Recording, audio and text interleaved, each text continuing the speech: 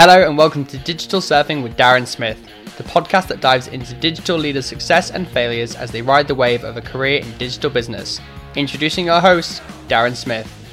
Hi, I'm your host, Darren Smith, and every episode I'll be chatting to a special interviewee on what they've learned on their digital journey. Digital transformation and maturity is key to surviving in business today, and many people have a host of stories to tell about the successes and failures of digital projects they've been involved with. Let's go digital surfing. Today my guest is video marketing champion, Yaniv Segal. Yaniv has lived all over the world in 9 countries, in fact, including Vienna, Portugal, Sydney, Dublin, and most recently now Sweden. So yeah, he's currently leading the sales and partnerships efforts at Vidyard, in particular in the EMEA region. He previously worked as a senior channel account manager at HubSpot, where he helped companies increase revenue and growth before joining Vidyard.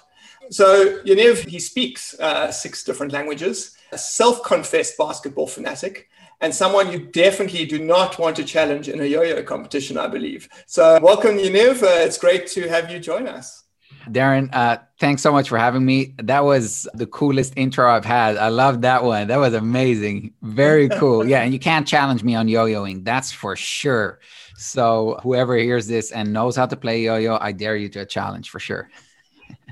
That was actually going to be my first question. So is there actually a yo-yo like kind of championship? Is there medals and competitions and so on? Or have you just Oh yeah, big time. I think actually Netflix released like a series I think 2 months ago about like random competitions. And then one of the episodes is yo-yo. And for the people interested, you should look that up.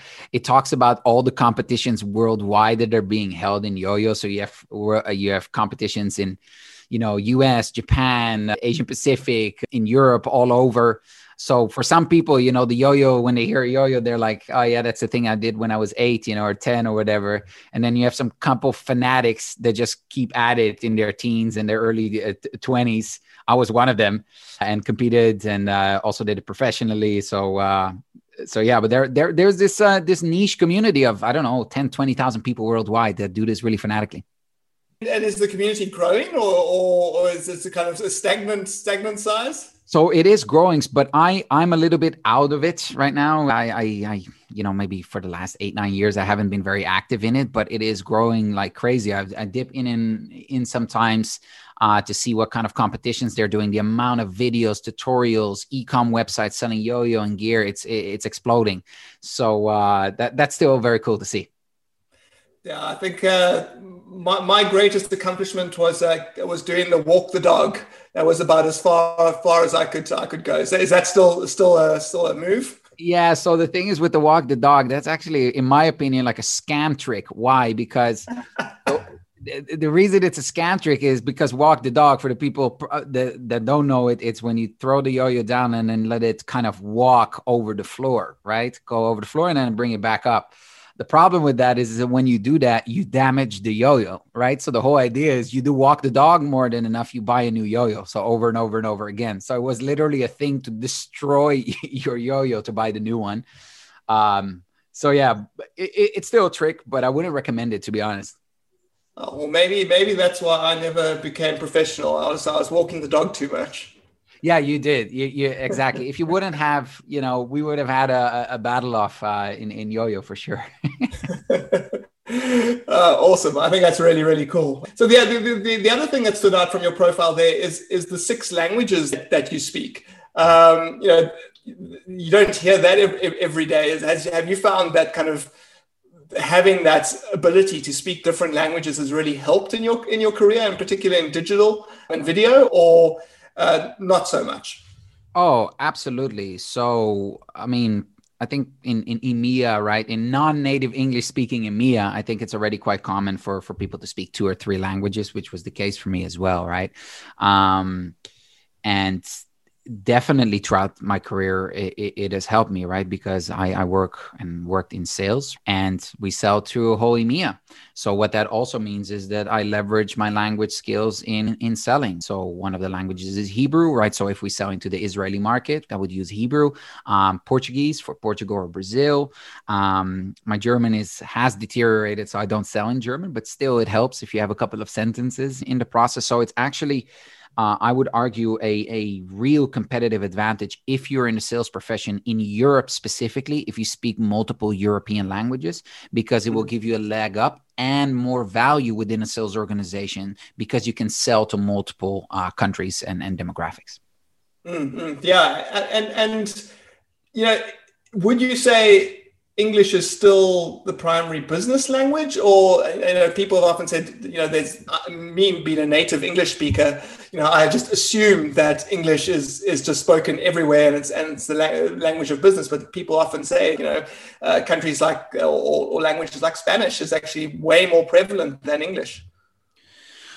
There are countries, so I can really only speak for EMEA, a little bit of APAC, right? There are countries in Europe where you need to speak the native language to be a successful person to communicate, in my opinion, in sales, but in customer success and in marketing as well. So for example, I would argue Germany, France, Italy, Spain, to some extent also Portugal, but these countries expect a level of from a business to be communicated in their language. So when you look at, for example, HubSpot, right? The reason why HubSpot also exploded, other than being a fantastic product and just having a great product market fit, right, and growing because of that. But if you look at the office of Dublin, when I joined, it was about 250, 280 people. I think the Dublin office at HubSpot is like close to 1,000 people right now. And the reason for that is that all these people are selling and servicing and marketing in all these different languages, right? So while I do think that in some countries, English is still the main business language, mostly Western Europe, the native English countries and the Nordics, the Southern European countries, it's all about the native language of those countries in order to be successful, not just to sell, but to market and to service those customers. Yeah. I think, we absolutely see that moving into a little bit more about kind of digital is from a website perspective. It's all good and well to start your website or start your business in your native language and maybe in English. But if you really want, and kind of other markets, where first language is something else besides English, you really do need to have localized websites, and that really impacts from an SEO perspective as well. Big time. So from a website perspective, same thing, right? If you're selling into France or into Spain or into Italy, you better have, an Italian, Spanish or French website. Otherwise, you lose those customers, right? Because the nativity of them speaking English or reading English is very low. So the moment they don't see an option in their language, they bounce, and you lose a potential lead, potential customer, purely because you haven't catered to those language capabilities. So I think it should be a big focal point if you sell to those types of countries, for sure. So, talking about your kind of digital affinity, you're speaking about websites here, you've spoken about video. Where did your affinity to digital start? Was it from studying? Was it from childhood? Was it to gaming? Like, where did that kind of love for digital all begin? Real love for digital really began when I started at HubSpot as a BDR. Prior to that, obviously, I enjoyed digital from an online perspective during my studies. I had a couple startups that I started prior to joining HubSpot, which were digital businesses. So I always have an affinity, but a real love and passion for understanding the power of an effective digital company or an effective digital strategy really came with HubSpot, where you understand that it's all about making sure that you help customers in the most effective way and do that in the channels that they most want to consume content in. And that's where really my love started. But prior to that, obviously, I already had some startups in digital as well, but the love really started when I started at HubSpot. Okay, cool. Yeah, I'm going to pin that stuff about your startups. I really want to chat a little bit more about that in a few minutes' time. But going back to kind of that comment you made about HubSpot now. So, when you say that the kind of love started over there, it sounds to me like, they must have some amazing internal training to really kind of teach you kind of all those fundamentals about digital. 100%, right? The whole narrative of HubSpot created inbound, right? The whole concept inbound is HubSpot. And in my opinion, that is the fundament of everything. For me, it was really an opener to understand that, and it's the narrative that HubSpot has had for years, right? You don't want to be annoying, interrupting, and irrelevant. And the whole inbound methodology is all about being helpful in an effective way and creating content and solutions that people want to find and want to engage with. And once I realized how powerful that is and how businesses that adopt that inbound methodology, that's when I realized, wow, this is really a game changer for organizations that do that effectively. So we get trained the moment you get hired at HubSpot, you get trained, not only trained, you get thrown in the deep end. They say, go, here's a HubSpot license, go build the websites from scratch and build an inbound strategy. And that was amazing, right? To then see how software can immediately enable you to execute on such an inbound strategy in a very smooth way. So yeah, HubSpot, that's what they do really, really well. And I'm like, does every single employee that starts at HubSpot, do they all get given the kind of a HubSpot portal and they need to go off and build a website, or is it certain teams? How does that work? That's a good question. I'm not 100% sure. It might have changed because obviously I started in a BDR role. So I know in sales for sure. I think also in most customer facing teams, everybody would receive a portal. I'm not sure if they still exactly do that. Things might have changed because of the scale now of the organization. But I do know that various people in sales, marketing, service, and leadership as well. The directors would start, VPs of sales would start. They would have to go through the same project as a junior first-time BDR, which I think that also creates real unity towards a mutual goal, right? Everybody is on the same page because everybody in the organization, at least in the customer-facing teams, knows in and out what the philosophy is of inbound and how the software can enable you to do that. And they do that amazingly. And I think that's one of the biggest mistakes that people make and digital entrepreneurs make is they come up with these amazing ideas. They build digital product, and then they think they know what their customers want because they become successful. They're no longer, actually hearing the issues, the complaints, the challenges that customers have. So then their product doesn't keep up with the rest of the market. Like if you look at Vidyard now, you're at Vidyard. I mean, I'm assuming that every single employee in Vidyard is an active Vidyard user. Big time. Yeah. Videos all over, just like you. I think you're also a big video sender. Everybody here at Vidyard sends video all over the place. There's no written stuff almost anymore. Yeah, absolutely. It absolutely changed my life. I mean, like I think working across time zones, I've got colleagues in the US that I can then, record video that I can go offline and they can have contextual feedback from myself in their own time when they wake up. I mean, like if you're on the West Coast of the US and, we sit in EMEA time zones, it's very difficult to collaborate without something like Vidyard. Yeah, and we can talk about that more, but to bring it back to the topic of everybody needs to be on the same page inside the organization. And then to your point as an extension, like be obsessed with constantly gathering feedback and truly trying to understand the customer. I think those two ingredients are tantamount. They're like so important in order to succeed as a company. And to your point, a lot of people think they know what their customer wants and what their customer has. But then, I would throw out a question to them and say like, okay, so what are the top 3 challenges of your customer right now? And then you get 50 different answers. And then you also know not everybody is on the same page. And I think if you get that right and everybody understands how your product solves that solution, then you have a winning formula. Yeah, no, I absolutely agree. So in preparation for the podcast today, we spoke before and you mentioned that, you would say your biggest kind of digital success is actually joining Vidyard and helping expand the partner program and so on within Vidyard. Why do you say that that's your greatest success? I always like a good why question. The reason why it was basically a validation that video communication was the next big frontier in succeeding as a business, right? And me moving from HubSpot to Vidyard and being able to evangelize that full-time as my job, right? To personalize and communicate on a human level instead of only text-based. That's why I consider it as my biggest achievement, to be able to go from where I was at HubSpot, being the first Vidyard user in our office in Dublin, end of 2016, beginning 2017, to now having more than 600 sales reps and service people use Vidyard in HubSpot. So that was one organization.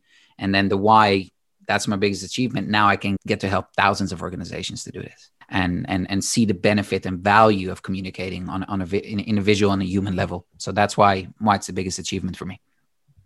Cool. And, I always love a little bit of a stat. And I don't know if you have this. I'm going to put you on the spot. But, the increase of usage of Vidyard in particular, do you have kind of how much storage space have it had from when you started to now? I mean, is it taking up terabytes, whole data centers, or how do you measure? Is it in minutes of video created? Like how has that grown from? How long have you been with Vidyard? 2 years almost? Yeah, no, over a year. Yeah. So in terms of data, that's actually a good question. I don't know that answer to it. The way we look at it in measurements is amount of users. And the way we look at users are people that actually either create videos and send it to prospects or engage with Vidyard players. So if I'm not mistaken, the last count, I think we're approaching 5 million users on a monthly basis, if I'm not mistaken. So that is an insane amount. I think like beginning when I started, it was less than 3 million.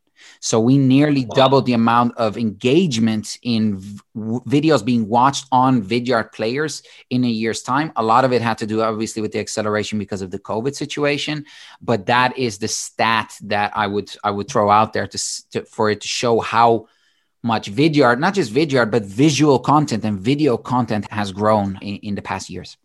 Mm-hmm. When I started using Vidyard, I had the Chrome extension, and I can kind of see when somebody's watching a video, and I used to use that extensively. And now that Chrome notifications constantly sending kind of notifications out, and I actually can't keep up with it. So that just shows how much, just from my use, how much the usage has increased. Yeah, absolutely. And it's going to continue to increase, right? Both synchronous and asynchronous video communication. I mean, they are now a standard stable for a lot of organizations that before were never on a Zoom call or never on a quick video to record it to a prospect or to a colleague. So this trend now that video software has started basically since COVID now, I think it's going to just continue to grow over the next years. Yeah, for sure. So when we talk about biggest digital projects, you've also said that, establishing a EMEA partner ecosystem for Vidyard has been kind of one of the biggest digital projects you've worked on. So I'm quite interested when you think of the kind of, what should I say, like operationalizing that ecosystem. I suppose maybe take us through from the beginning where you might have been using something like a Google Sheet to track opportunities, leads, users, whatever the case may be, commissions, to where you might be now, where you have to scale. I mean, like if you've doubled in size, you have to be able to scale this. There must be some really interesting digital projects in that process that you've been through. Yeah, so a couple components to that, right? So first of all is the human resources aspect. So I think we nearly tripled our partner team in 1 year's time because of this growth. From a process perspective, the largest change, and we're actually now in the process of implementing this, is transitioning to a more robust partner management ecosystem. So a new partner software where we can manage our partners more effectively, understand revenue coming from partners more effectively, but also partners to have better access to collateral, to register opportunities, to see what kind of revenue is coming out.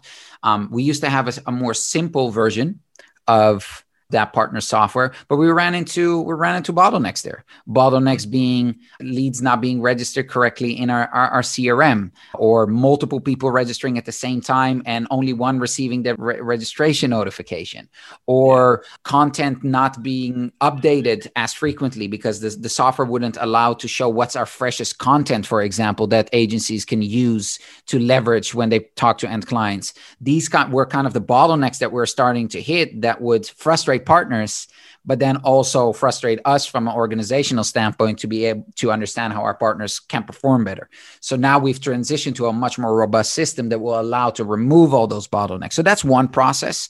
I'm trying to see if there's any other process that I think, do you want to get more regarding specific software and tools? Let's talk a little bit more about this partner software that you're talking about now. Yeah. Have you gone and built customized software, or have you gone and found a SaaS provider that has some sort of partner platform? Yeah, it's a SaaS provider. I guess I can mention it here. So their name is PartnerStack. They're very robust. A lot of big SaaS players are using that partner portal. I don't think we're at that scale yet where we would need to develop something in-house like HubSpot at some point did, right? Build a whole in-house solution. But that would be the next frontier, right? So we're still using a SaaS solution that we're tweaking and making bespoke to our partners' ecosystem and needs, but it's not something built in-house. But it's a big step up from our previous partner software that just had limitations and was really just meant for, much smaller partner ecosystem, much simpler interaction between partner and us as a software vendor. So if you were to do it again, because there's different trains of thought, like, adopt something smaller, simpler, cheaper that can be rolled out faster, or go for something more robust. But when you're still in startup mode, which route do you take? So if you were to I'm not sure if you were involved in the initial rollout, but if you were to do it again, would you just go straight to PartnerStack, or would you have gone the step before? That's a good question. I am more of a fan to plan for the future and buy software that you can grow into and scale than constantly buying software. Then, you outgrow it very quickly, right? And then move on to the next one, you outgrow it again. I'd rather have a very robust set that you can grow into. And I think that Vidyard did a good approach here because the previous partner software was there for about 3 years. So it was a software that enabled us to get where we wanted, but now we needed to take the next step that now when we 10X and we are on track to that software is going to allow us for the foreseeable future to continue to manage our partner ecosystem. So I was in the position that we were in. I think actually the roadmap that Vidyard took here was actually the right one because both solutions that were chosen were larger and bigger than what we needed where we were in the phase. And that's what I always think is the main rule of thumb here, to really think 3, 4, 5 years ahead and which software is going to enable you to grow with you during that period without having to rip and replace and the whole mess associated with that. Yeah, I mean, that's always a big headache. And then there's, I suppose, the integration side of things. I mean, so you're busy rolling out new software and you're talking about registering leads in your CRM and so on. I'm assuming, there's ability to claim commissions and so on. There's a lot of integrations that need to happen in the back end. You guys obviously have developers because you've developed your own kind of video platform. But in this case, are you going to take your developers off developing the core product to do some of this work? Or are you going to use a professional service provider that you can allow them to do the work with integrating PartnerStack and the different tools in your business? It's a good question. I wish I knew the exact answer to that. I don't, because I don't deal with that part. I've just been advising and helping. I haven't been at the core of this. What I do know is that we have some tech savvy people now in our partner team that are leading this right now. And as far as I know, we have some dev resources helping here, but those dev resources in general are dev resources that are helping with integrations, new systems that are coming in here and there. So that is already part of what their role is. And this partner integration is just another integration we're looking at. We just also purchased another billing and quoting system that they're doing. So they have their hands full on those types of projects. And when they don't, they then allocate excess resources to other projects. As far as I'm aware, the way we structure this. Okay, no, that's good to know. It's always a concern when you take in your core product developers off releasing new features and so on to rather do internal work. And as an active Vidyard user, I'm seeing new features launched all the time. So how big is that team, the actual kind of product dev team? Yeah, I think the last team, I think we're now, the total company is about 220 or 230 employees. I think we have a dev team. I actually don't know the exact number, but I'm going to give you an estimate. I think it's around 40, 50 people that we work with. And they're structured around various silos within the product and specific functionalities. But I don't know enough about it myself to give you more knowledgeable insight. No, for sure. Well, let's kind of head on then to speak about those startups that you mentioned. So they're not running. I'm not saying that that they were complete failures, but they're not running right now. And there's always learnings in the starting of a new business, the shutting down of a business. And you said that in particular, there were 2 digital businesses. Can you tell us a little bit about the businesses? Yeah, absolutely. So the first one was called PostPost, which was a third mile logistics startup. And the problem that we were looking or trying to solve there was the last mile of a delivery, right? And there's a really big issue there that we saw that anywhere between 20 and 30% of package delivery, e-com and also in business would bounce because either the person wasn't there or the person needed to sign wasn't there, which was a huge cost also for the company and as well as for the delivery or organization. So we created a system where instead of ordering it straight to someone's house or to someone's business, they would deliver it to us. And then we would have an after hours delivery service with a 2-hour time window to schedule a time to deliver when we actually knew someone was actually at home. So that was the first one. The second one was real estate. In the real estate business was called Property Auctions Live. And that was interesting. That was basically a platform to stream auctions of houses being sold. So in Australia, I don't know if that's also a thing in South Africa. I think that it might be, but in Australia, like 70 or 80% of all residential properties are sold on auction. So 40, 50 people, you have an auctioneer, and saying it's amazing to see. And we created a motion where we would have people film that and then stream it to people that couldn't attend, right? And also to foreign investors with a capability also to put a bid in through that platform as well. Wow, that's really cool. And so you mentioned like kind of these businesses were early on in your career. So it sounds like you had some kind of initiation into video a very long time ago. To that point, for sure. I didn't know yet that it would lead to this in the same way that I didn't know that being a yo-yo artist, just to bring it back to yo-yo, would actually help me get a job at HubSpot. I forgot to mention that, but when I interviewed, I yo-yoed in the interview at HubSpot. And then I realized, wow, I started yo-yoing as a kid. And now because of that, I got a job. So similar with Property Auctions Live. Yeah, that's definitely that the initiation was already there, but I wasn't really aware.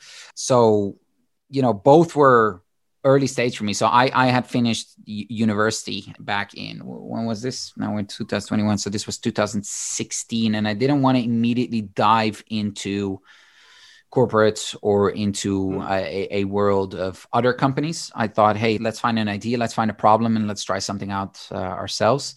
And we started PostPost also in Australia. We had a little bit of money to try it out. We did a minimum viable product, gave it a go. We were definitely in the category, we don't know what we don't know. A lot of what we did was we don't know what we don't know. And then we realized as we went and as we progressed, which was an amazing learning experience. But I think that in hindsight, right, in both scenarios, the teams that we formed were too inexperienced and too much overlapping knowledge and not enough complementary knowledge that both of them, because of that, didn't really take off or really get properly off the ground. Yeah, that's interesting. I mean, one of the talks I heard at Inbound a year or two ago was actually Brian and Dharmesh speaking about, one of the things that they wish they had changed when they started HubSpot was to have a more diverse team, because they were, white males, studied at MIT, all have this kind of similar background and view of the world. And if they had people of color, women in the leadership team, things would have developed at HubSpot in a very different way. And you're saying here, you and your co-founders had a similar skill set? Is that kind of where you say overlapping? Yeah, it's a similar skill set. And I would also say from like, our demographics, our psychographics, right? They were all relatively similar, right? We had similar backgrounds in our studies from business administration, finance, similar times also of our life, I guess. So we were quite all inexperienced. And yeah, to your point, same gender and same background where we came from. So yeah, definitely, I think making that more diverse would have made it very interesting to get different perspectives on how to approach things. But I think it was mostly the skill set that was too overlapping. For example, our guy that did the development for us was actually more of a business guy that did development a bit on the side. So was it his core skill set? No, but we ran with it, right? Yeah. Instead of actually finding that hardcore developer to really build a rock solid product for us, to MVP for us. So that was already a friction point there. And I wish we would have had more people with different skills in the team. And I think things would have been different for sure in both scenarios there. So if I read between the lines, then the thing that you would do differently if you were to do this again is primarily have almost one of your founders or co-founders need to be technical to actually get involved and just write code. So I would love to hear your perspective on this, right? So I think, yes, in hindsight, both of them, we really didn't have that good tech person. And with one, the Property Auctions Live, we actually got somebody external to do work for us, which also didn't really work. And I think that if you're developing a tech product, one of the people in your team should be that dev lead and should also be as passionate and working towards the exact same goal as the other person of the founding team, which should be the business head, in my opinion. And then potentially you could look at an operational person as well as a third team. I think that that's a good trifecta. But I'm curious to hear your thoughts on that. Obviously, building a business, if you look at it in the same way. But that was definitely a learning that I would consider if I would start something new again. Yeah, I think I agree with you. I think any tech business, you need to have somebody on the team with equity so that they are motivated to actually get their hands dirty and do the work.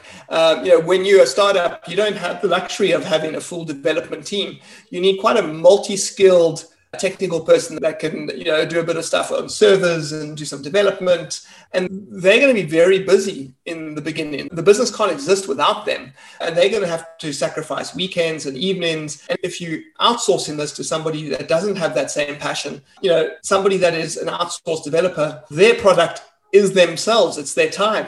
And so all that they're trying to do is get more billable hours out of you. And you don't necessarily have that money. And if there is another client that comes along that has some urgent work and is prepared to pay double for whatever the case may be for you to do it, they're going to go with that other client of theirs. So I 100% agree you need a technical person in the founding team. Yeah. And I guess that's the toughest thing, right? If you're a non-technical person with a really good idea, to either find that person that is, and then also have the person believe as much in the vision as you do. And I think a lot of startups, I don't think they necessarily have that. They might have that dev person in the founding team, but not with that same exact vision and drive as maybe one of the other non-tech people had. And that was the situation that happened in both of my failed endeavors. Yeah, and the other thing that I've seen is where you only have a technical team and they focus entirely on the product. They really do believe just by developing this product, the customers will come.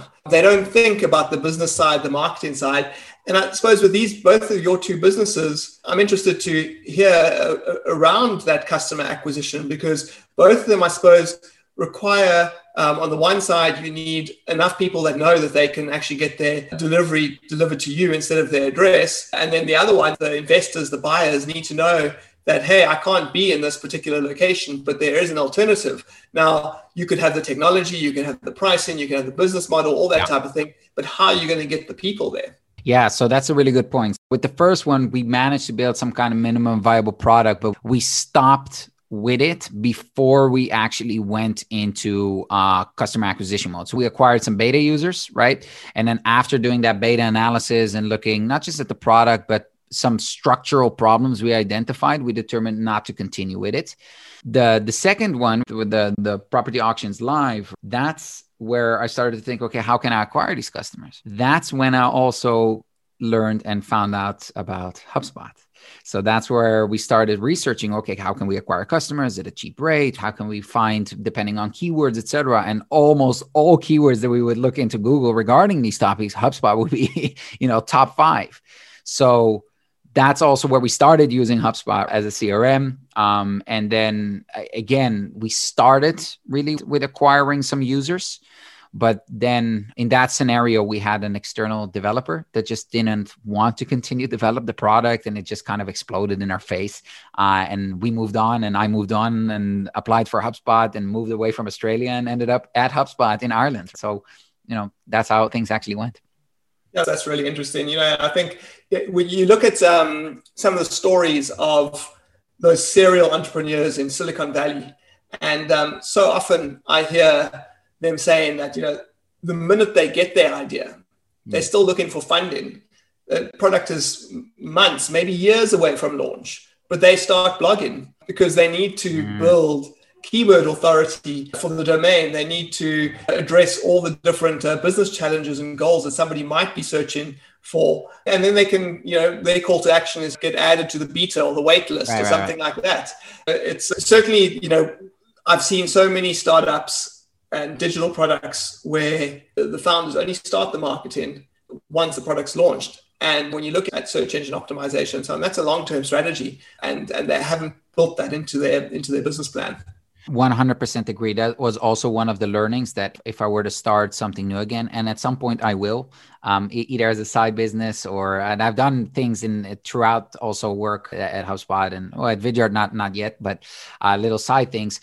First thing is to immediately have that online strategy, start that even before the product is developed. That's how you can also immediately test the market, see if there is even an interest in it, and if there is even an initial conversion on it, to determine if you should throw in money, effort, resources in developing that product, yes or no. So it's also a great way to test quickly.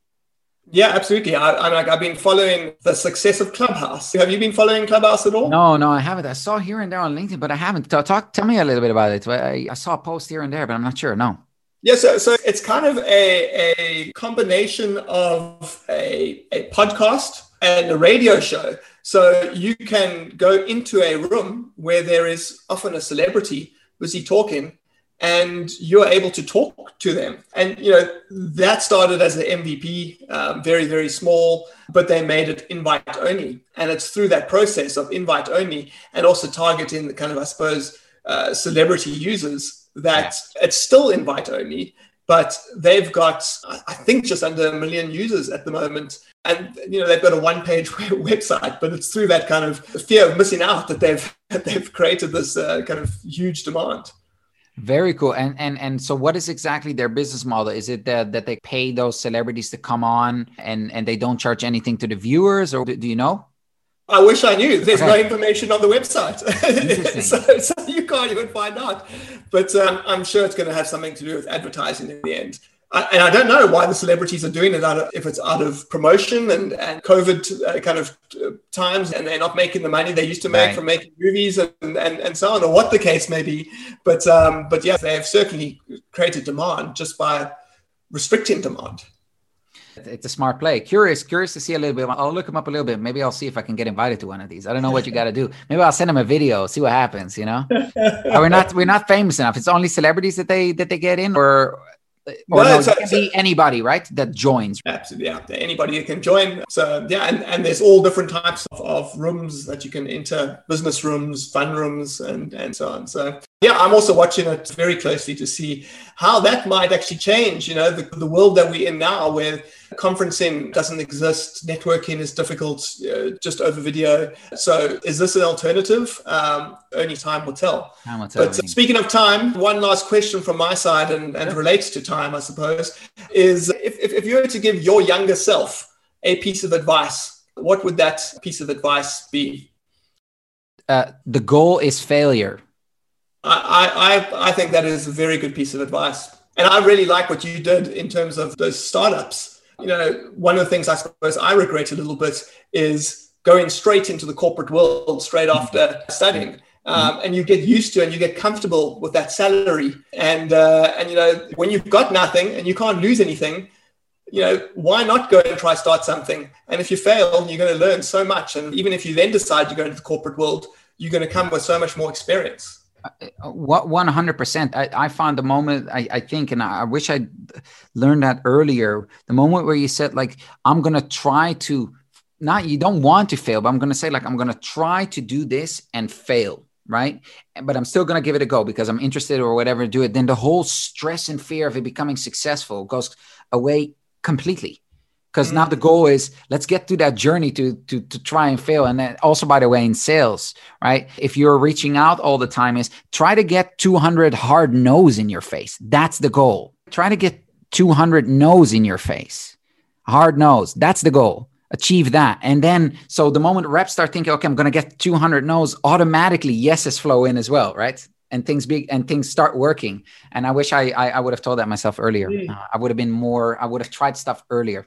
In my life and in my career, like that. I think that's an awesome piece of advice. A nice way to end us off today. Thanks so much, Yaniv, for joining me on Digital Surfing and taking the time to talk to me. I found it really interesting. Loved hearing about the yo-yo, loved hearing about the startups, and that last piece of advice I think is invaluable to anybody listening today. So thanks so much. And for all of you listening, catch us on the next episode of Digital Surfing soon.